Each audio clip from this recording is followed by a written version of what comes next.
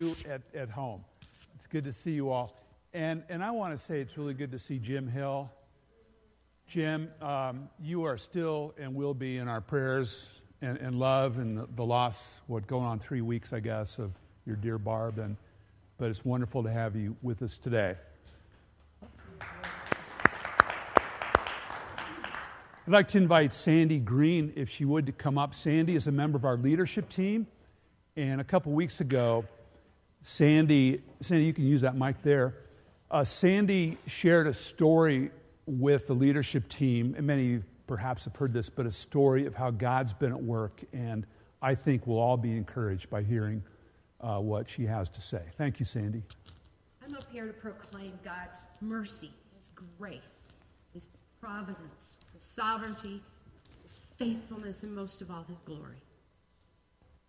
3 weeks ago, on Tuesday, Jessie had a seizure. Jessie's my daughter, Skylar's mommy. And you've known Skylar since birth around here. Her seizure was caused because she couldn't complete her dialysis treatments for almost a week. Blood or fluid built up on her brain. She has an autoimmune disease that is attacking her kidneys. They're only working at most 10% right now. Yeah, it's rough.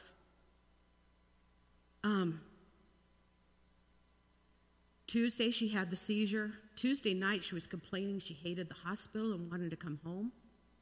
But by Thursday, she was looking at her hands like a newborn infant and didn't know what they were. Didn't know how to move them. At that point, I called Doris, had the prayer warriors hit their knees, storm heaven. Well, that worked. Dakota decided that I was the one that could be at the hospital on Friday. COVID rules only allow one person in the hospital in a 24-hour period for visiting. Mama Bear was going nuts on Thursday. I get in the hospital room on Friday. She's laughing at her doctors in a way that you laugh when you have no clue what's going on and you're scared to death. After the doctors left off their rounds, before any additional treatment had taken place, I turned on K-Love in the room through my cell phone. She started to fall asleep, so I laid my hands on her, help her go to sleep and comfort her. And then I started praying. Told Jesus how much I loved her, but I knew He loved her more. Then I claimed the authority of Jesus over every cell of her body. I demanded that Satan leave the room because both her and I are sealed in the blood of Jesus. We are beloved children of the Most High God, and that He had no authority over her or me. When she woke up, she was already better. Hour by hour, I watched her get better. 2:00 that afternoon, they had given her more blood pressure medication and took her down to have a lumbar puncture, just to rule out more causes, but also to drain some of that fluid out of her spine to allow it to drain off her brain. By that night when I left, she was almost herself again. Saturday, she was even more. I got to take Skylar up to visit her outside the hospital. By Sunday, she was home. Yesterday, she was her normal self all over again. So God answers prayers. He does. But you have to claim that authority, and you have to walk in that belief. And I'm here to say today, my daughter would not be alive without all of your prayers. So I thank you. I thank you greatly.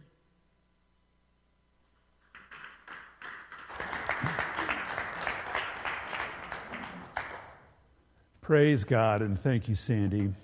Lord, we do give you all praise for your amazing love, for your authority over all evil. And we thank you for this instance, Lord, of stepping into, Lord, the love of a mom with many, many people alongside her looking to your throne.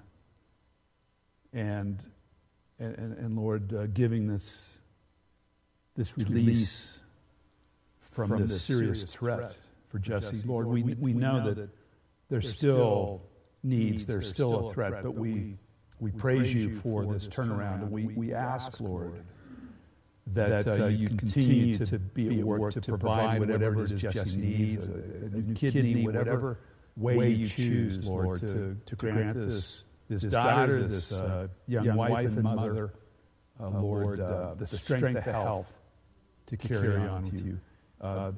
Thank you for Sandy and the trust you gave her to look to you. And would you do the same for each of us and all of us together?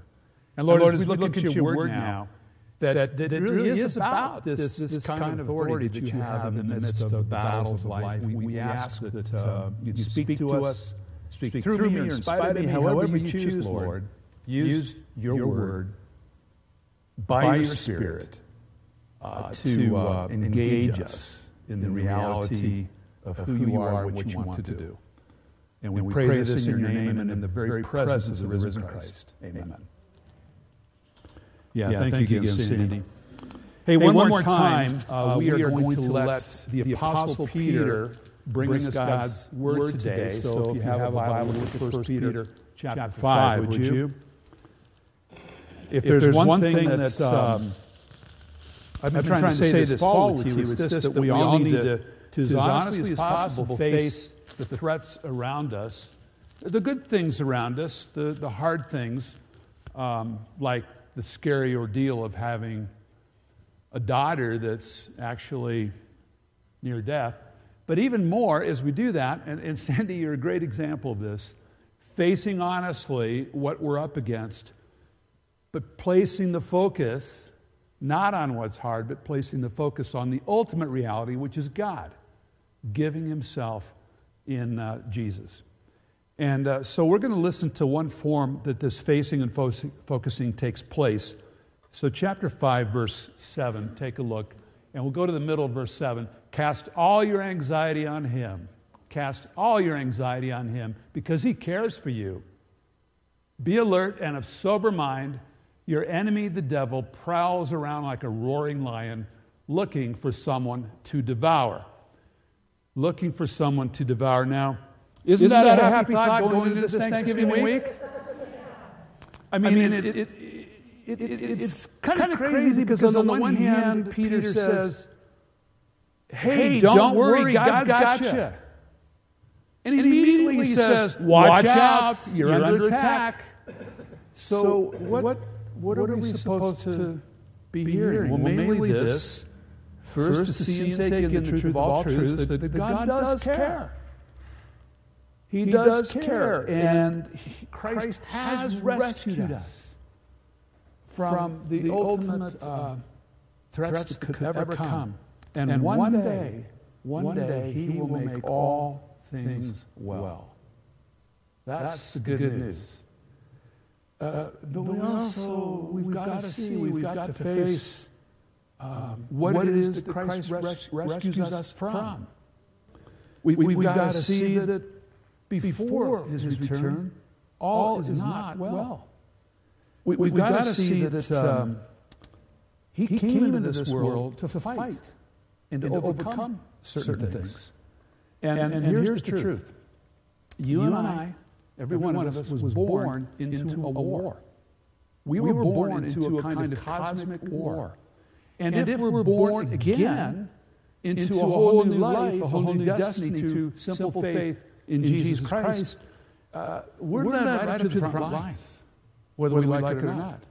We're on the front lines with Jesus in this kind of battle. And again, behind whatever struggles we have, and even in the midst of all the good stuff, there's this, that your enemy, the devil, prowls around like a roaring lion, looking for someone to devour. Now, who is this enemy called the devil? Well, here's the picture that we get from Jesus and really the rest of Scripture. that it's that God created, besides human beings and the rest of creation, He created these non-material spiritual beings called angels. They're not other gods. They're just creatures. But they're given, according to Scripture, to guard humans and especially to be messengers. That's what the word angel means, messenger. But some of them rebelled, led by one brilliant, glorious angel named Lucifer. Now, the term devil is not a name, it's a title. And it comes from the Greek word diabolos, and from the Hebrew word the Satan, the Satan, and it means literally the prosecutor, and more specifically the accuser. And several examples, we don't have time to go into that in the Old Testament, but one who stands to prosecute, like in a courtroom, and in this case, in rebellion, the accuser, the Satan, is one who's trying to do anything he can to disrupt whatever it is that God is trying to do. Now, Peter says that the devil is like a prowling, roaring, devouring lion, which, by the way, is biblical proof that cats are evil. But I digress. I just made a few enemies, a few of you at least. Dogs are holy, cats are not. But anyway, back to the point. How does this enemy, and by the way, just on that digression, you can come right back at me and say, what about the Lion of the tribe of Judah? So anyway, I'd lose that little debate. How does this enemy prowl, roar, and devour? Well, what he really devours ultimately is anything that God's trying to give, anything that God tries to do, especially God's gift of reconciliation through His Son. He wants to prevent that at all costs so that no one sees their need and responds to the invitation to open themselves to the mediator, Jesus. And if he can't do that, he'll do his very best to devour, to stifle any living out of whatever faith we have, any kind of living out of that faith in hope and in love. And if he can't stop that, he'll stir up other people, other institutions to kind of get in the way, to misunderstand, to marginalize, to even to destroy the Christian movement, even to destroy Christ's followers. Now, you might say the roaring is the primary way he does the devouring, and that's to deceive. He is the great liar. And so here's what scripturally you see the enemy doing for the most part. And that's to plant a lot of half-truths. They're a little bit true, but they're not fully true. Half-truths where possibilities begin to turn into probabilities, begin to turn into certainties. And I tell you, one way he really works successfully at is to harden these seemingly absolutes into some hardened assumptions that begin to control, without even realizing, control our outlook and our decisions, our responses. And these possibilities become probabilities, become absolutes. They distract us from the only absolute there is, which is God in Christ. And they then distort faith because we're looking to this or that as an ultimate truth instead of God. Rumors, gossip is a simple but destructive example of this. Gee, maybe that person is doing such and such. Well, before you know it, you believe it's true. Conspiracy theories, whether it's come from the right or the left, is an example where the enemy gets in and turns possibilities into absolutes, and they get destructive. These assumptions get solidified then in cultures and institutions. They become what the New Testament calls principalities and powers. Paul talks about our struggles not against flesh and blood. It's against the spiritual forces of evil in the heavenly realms, but also against the powers and authorities of this world. And so it gets institutionalized in subtle ways, sometimes not so subtle ways, in various systemic kind of injustices. It's not so much that the people themselves are evil, but the whole system is, it just ends up being unfair and downright evil. Many examples of that. Now often these roars are fierce accusations against ourselves and or against others. So, for example, the evil one whispers into my ear, into your ear. I've experienced this. I find the evil one kind of saying, look at yourself, Steve. Just look at yourself. How could you possibly be a loved child of God with all these sins, all these faults? And yeah, I do have those sins, but he's lying when he says I can't be a child of God. But sometimes he kind of gets some sway there. Or if he doesn't succeed very well at that, or even if he does, he turns the accusations not only against yourself, but against others. Look at that jerk at work. What a problem he is. Or that group over there. What a threat. What a threat all those immigrants are. What a threat that political party is, whichever side it might be. And he kind of turns them into the object of our accusations. Now, sometimes the roars are actually like, if it's a roar of a lion, it's kind of like a soft meow. It actually seems pretty good. What the evil one can do. He doesn't want to just make us miserable. He simply wants to separate us from Christ. And he'll do good stuff to do that. So he'll draw us into what seems good. Here's the trouble. It distracts us from less than the best, which is God and faith and hope and love and so on. If we're doing pretty well without faith, hope, and love, that's fine. Go ahead and have a great life. Sometimes that's what the meows of the roars kind of look like. And then there's the prowling. I'd say that's the enemy's effort to look around and exploit anything in our lives for his purposes of distracting and distancing us from anything that God's trying to do. And I tell you what, it's relentless. So, what do we do? Well, Peter tells us in verse 9. He says, be alert with sober mind. Be alert to the ultimate battle we're in, the ultimate enemy that we have.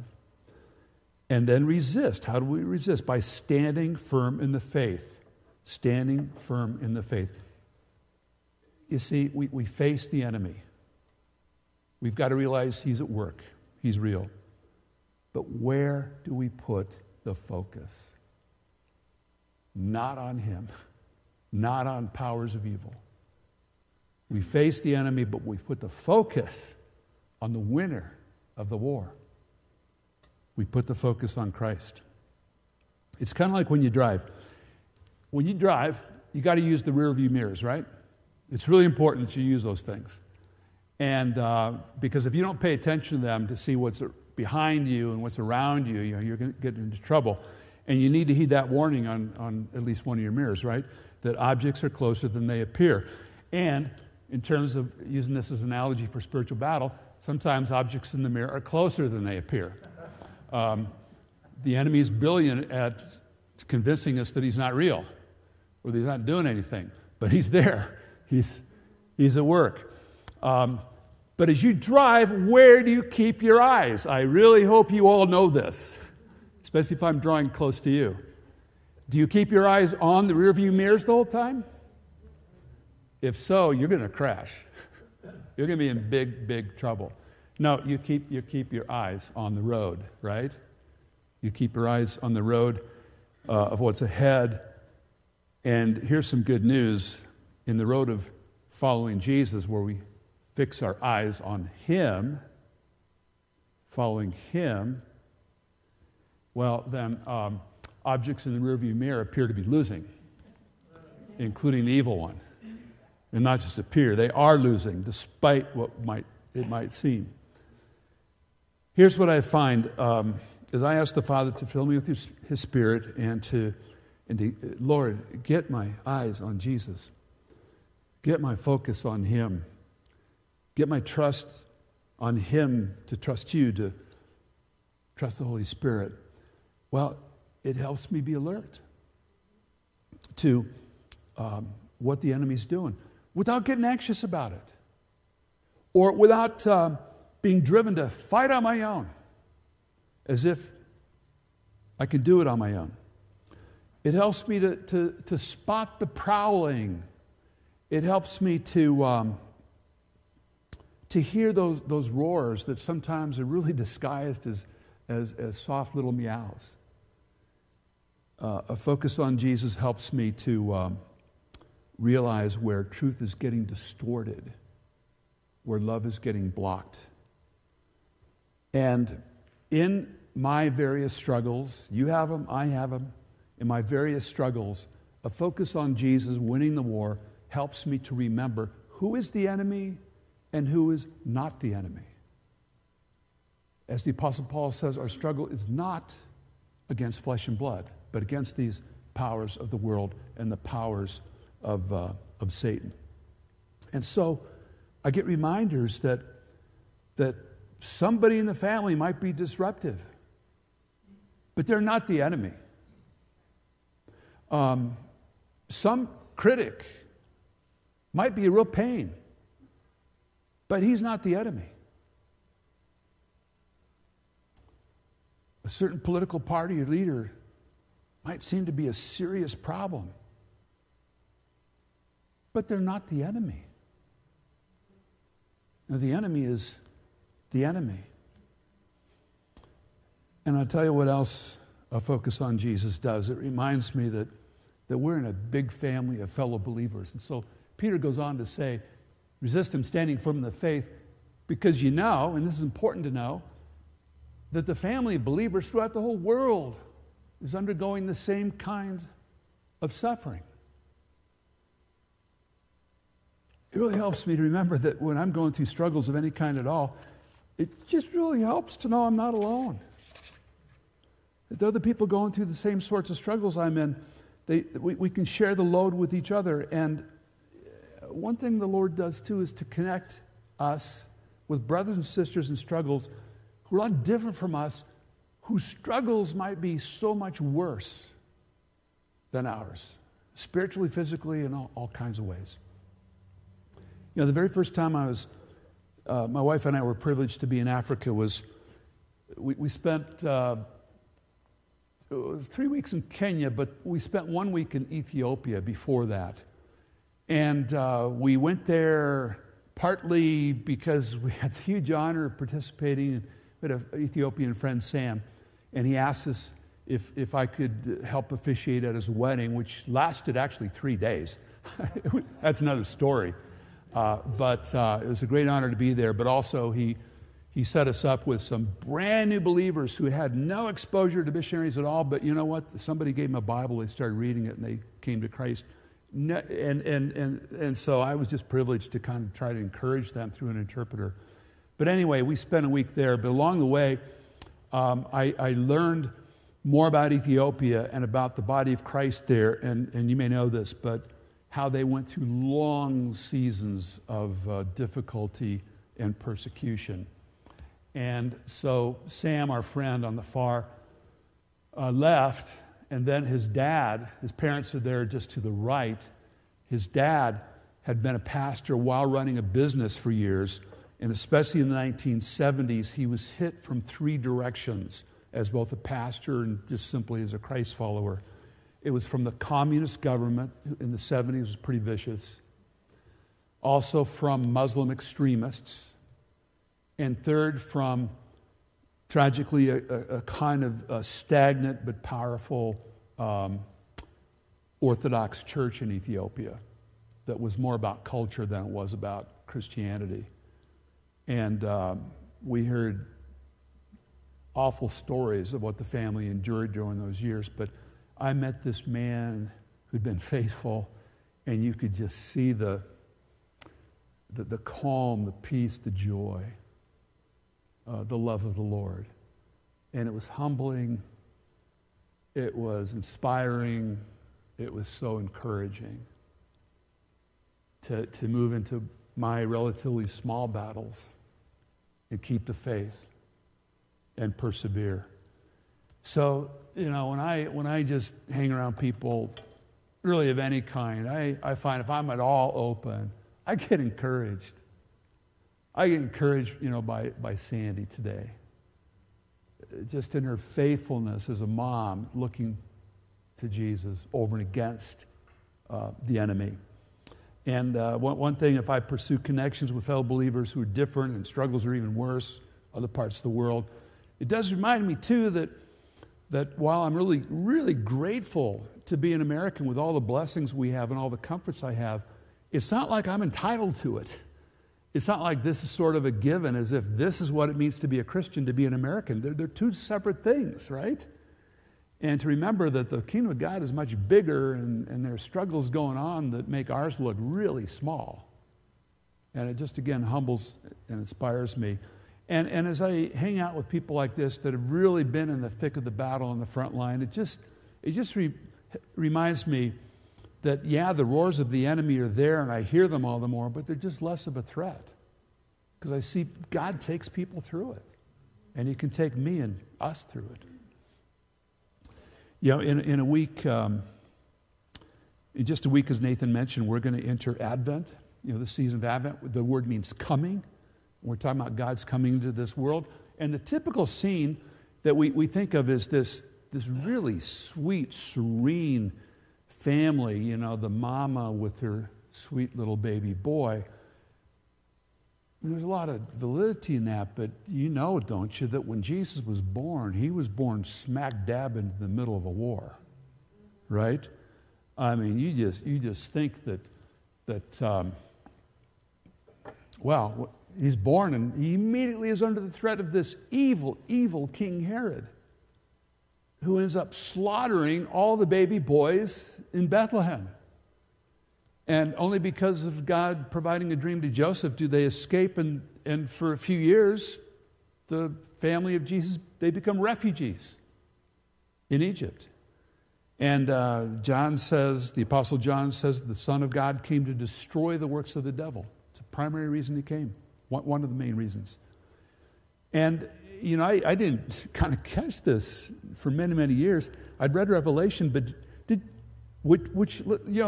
let's face it, kind of a violent sort of part of the Bible, right? All the crazy visions of all the battle that goes on between God and the evil one. Do you realize the Christmas story is in Revelation? You have it in Matthew. You have it in Luke. You have the poetic version, a beautiful statement in John 1. But in Revelation 12, it's the woman giving birth to a child, and this ferocious dragon, who ends up being Satan, is waiting to devour the child.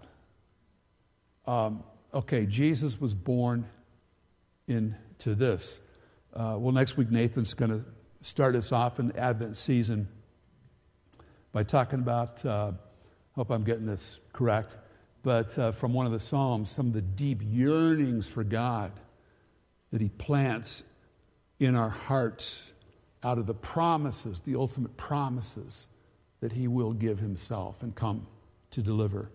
But you know where the very first promise of God's coming shows up? It shows up in the Garden of Eden. It shows up when the very first human beings have been deceived by Satan in the form of a serpent, and they're seduced into trying to live life apart from the life giver, which doesn't work well. And there the promise is given that God will, in the end, destroy this evil one. I found this, it's a Christmas card. It's a depiction of Eve, broken by sin, being comforted by a pregnant Mary. And it's a beautiful symbol, right? of the fallen, broken sinner being comforted by the one who carries the hope of the world, literally carries the hope, which is Jesus. And her son, Mary's son, will be the one who fulfills the prophetic judgment on Satan, where God says to the serpent, you will strike the heel of the woman's offspring, all her offspring, but in particular this one offspring, this one descendant, but he will crush your head. Can we rejoice that Satan's already lost? Yes. Not yet destroyed, and he's at work. We're in the battles, but the war has been won. And in Jesus Christ, we are on the winning side. Now, one more thing. I don't need to tell you next week is Thanksgiving. And for a lot of us, it's not going to look like that. You know? I mean, nobody has masks on there, and they look a little too close. So, now, I don't know how you're going to do Thanksgiving. I hope it's as normal as possible. But, you know, for a lot of us, it won't be normal. Won't be as close. Maybe we won't be with people that we normally would be with. I think, in a way, it'll be harder to feel thankful in this crazy, crazy disruptive year. But let me give you some practical suggestions. One is to, despite that, to maybe all the more set aside time to express some gratitude for whatever gifts you've received. Look for what are the gifts that have come despite whatever, and explicitly thank God. That's a way of doing spiritual battle, to be grateful, to express it. And then along the way to pray for those who are going through all the harder times, just like Peter says, those who are suffering around the world and in close proximity. But then be sure, whether you're alone or with some friends and family, to make sure you get a focus on not just the gifts, but the giver. And the best gift of all, which is himself. And then to remember as you do that, that the risen Jesus has won the war, will destroy the powers of evil, and now he empowers us to resist. Just include on your Thanksgiving that kind of grateful affirmation. Let's pray together, shall we? I'll just give you a moment of silence, and let's give thanks for gifts, for Christ, and for his victory over the evil one.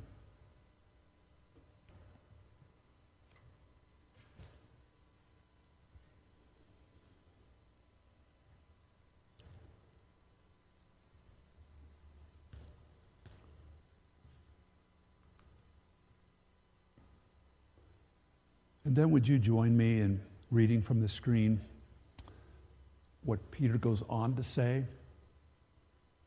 Please join me and affirm this. And the God of all grace, who called you to his eternal glory in Christ, after you have suffered a little while, will himself restore you and make you strong, firm, and steadfast. To him be the power forever and ever. Amen.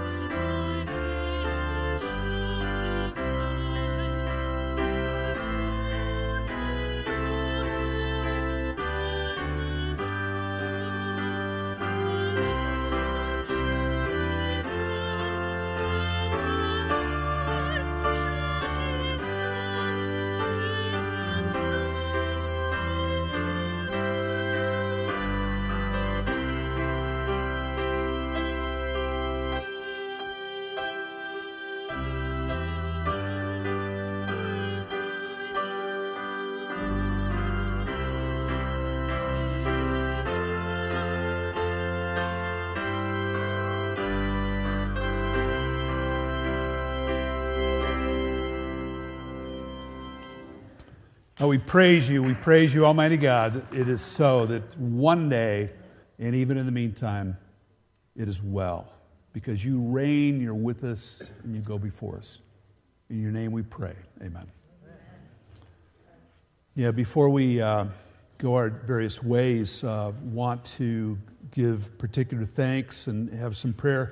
The very first contact that I myself had with Grace Covenant Church when this possibility of my being with you for a while came up was with this man, Gabriel Elkington. And immediately I came to see here's a guy who has a deep, passionate love for Jesus and his kingdom, who loves Grace Covenant Church and all that God is doing with it and through it and for this body. And Gabe is the chair of our leadership team, and he announced to us Tuesday night that kind of sad news that he and Kelly have accepted a new job in Hayden, Colorado.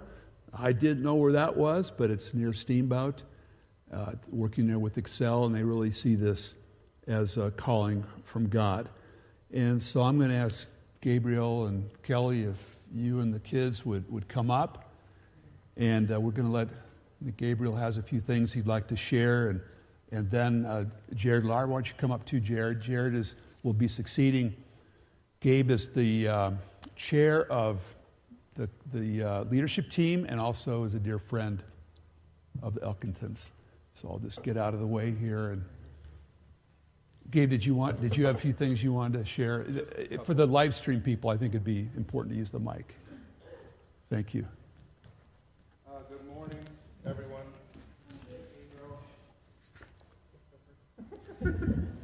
Thanks, there we go. I wanted to pray first. So, Heavenly Father, we approach you and we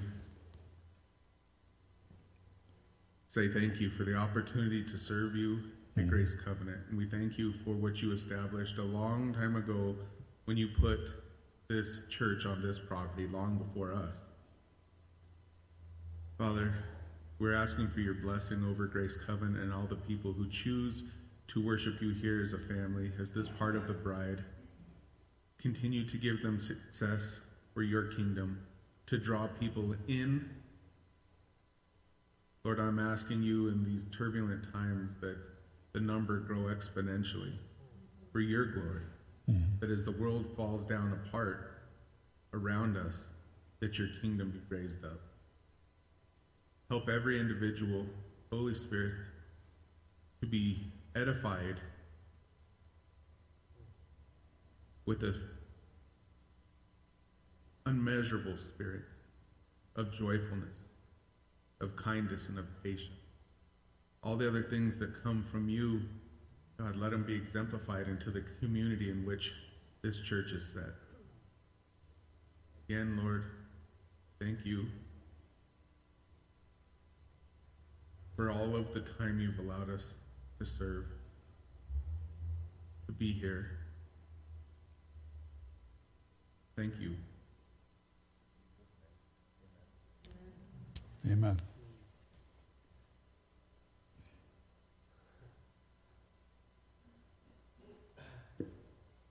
Well, I'm glad you guys don't have dry eyes. Oh.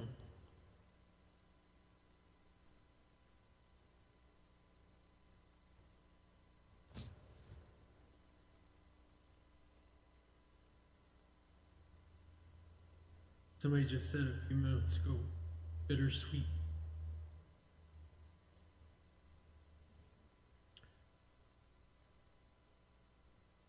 Love you. Send you. We've talked. Certain it's God's calling. Amazing things have happened in the process the last couple weeks. I have no question in my heart. I know you guys don't either. So we can rejoice in the Lord has called them elsewhere to do more good work beyond what they've done here. And they've done so much here. All of us can attest to that.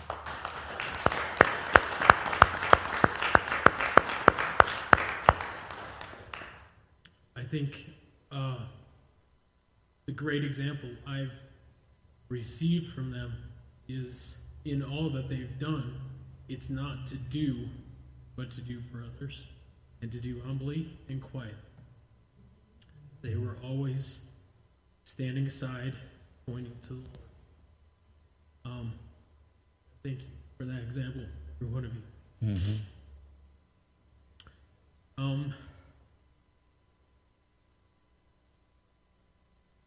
As Gabe and I have talked over the last couple of days, the word has been processing. Funny thing was, is we were hunting a couple weeks ago, and my question was, "You're processing deer?" He said, "No, that's tomorrow, but processing how this goes." And even when the Lord does call you to something new, that I found personally, there is a processing, there's a preparation, but when you get that call and you know it's confident in your heart, there is a processing, and it's not necessarily one of doubt, fear. It's, okay, what's next? What's next? Whatever it is, Elkingtons, I know it's going to be good. I know you will be faithful. He will be faithful to you, and we all love you very much. One thing I've always admired about Paul is he knows how to say goodbye.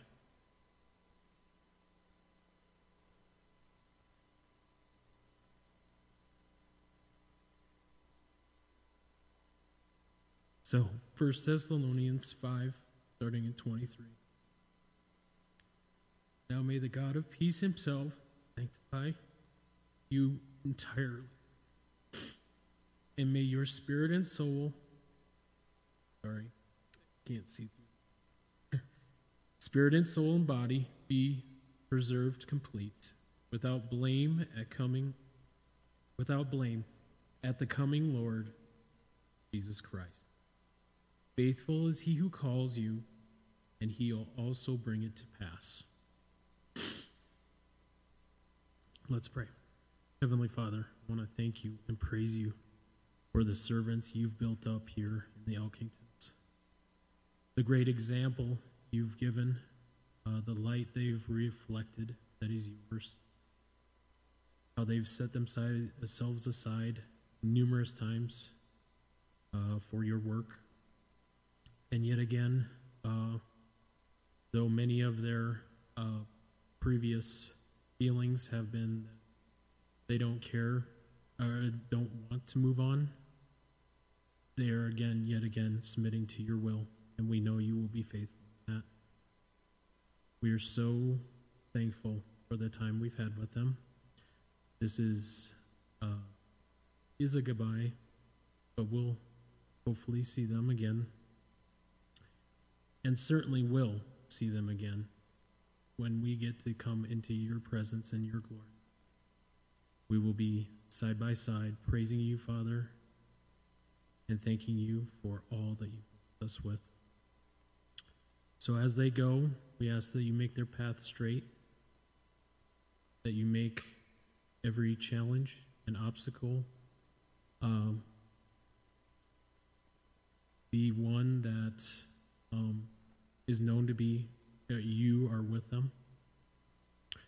And praise you, Lord, for this day. And we thank you for the ability to send them off. In your name, Lord Jesus. Amen. Amen. Amen. Let's all stand, and together we'll bless the Elkingtons. And I have a gift for you all, but I'm going to give it you've got to go through this again. So at the first part of the next service, we'll give you this. But Gabriel and Kelly and Grace and Joseph and Silas, you guys know you're loved, right? Yes. By God forever, but also by all these people. And you'll be missed greatly But the great C.S. Lewis, who wrote the Chronicles of Narnia, said that Christians never say goodbye. It's just see you later, wherever that is, because we will spend all eternity together. And so let's hold up our hands in blessing, and now may the Lord bless you and keep you and make his face to shine upon you and give you his peace. Amen. Okay. And may God's blessing be with you all. Amen.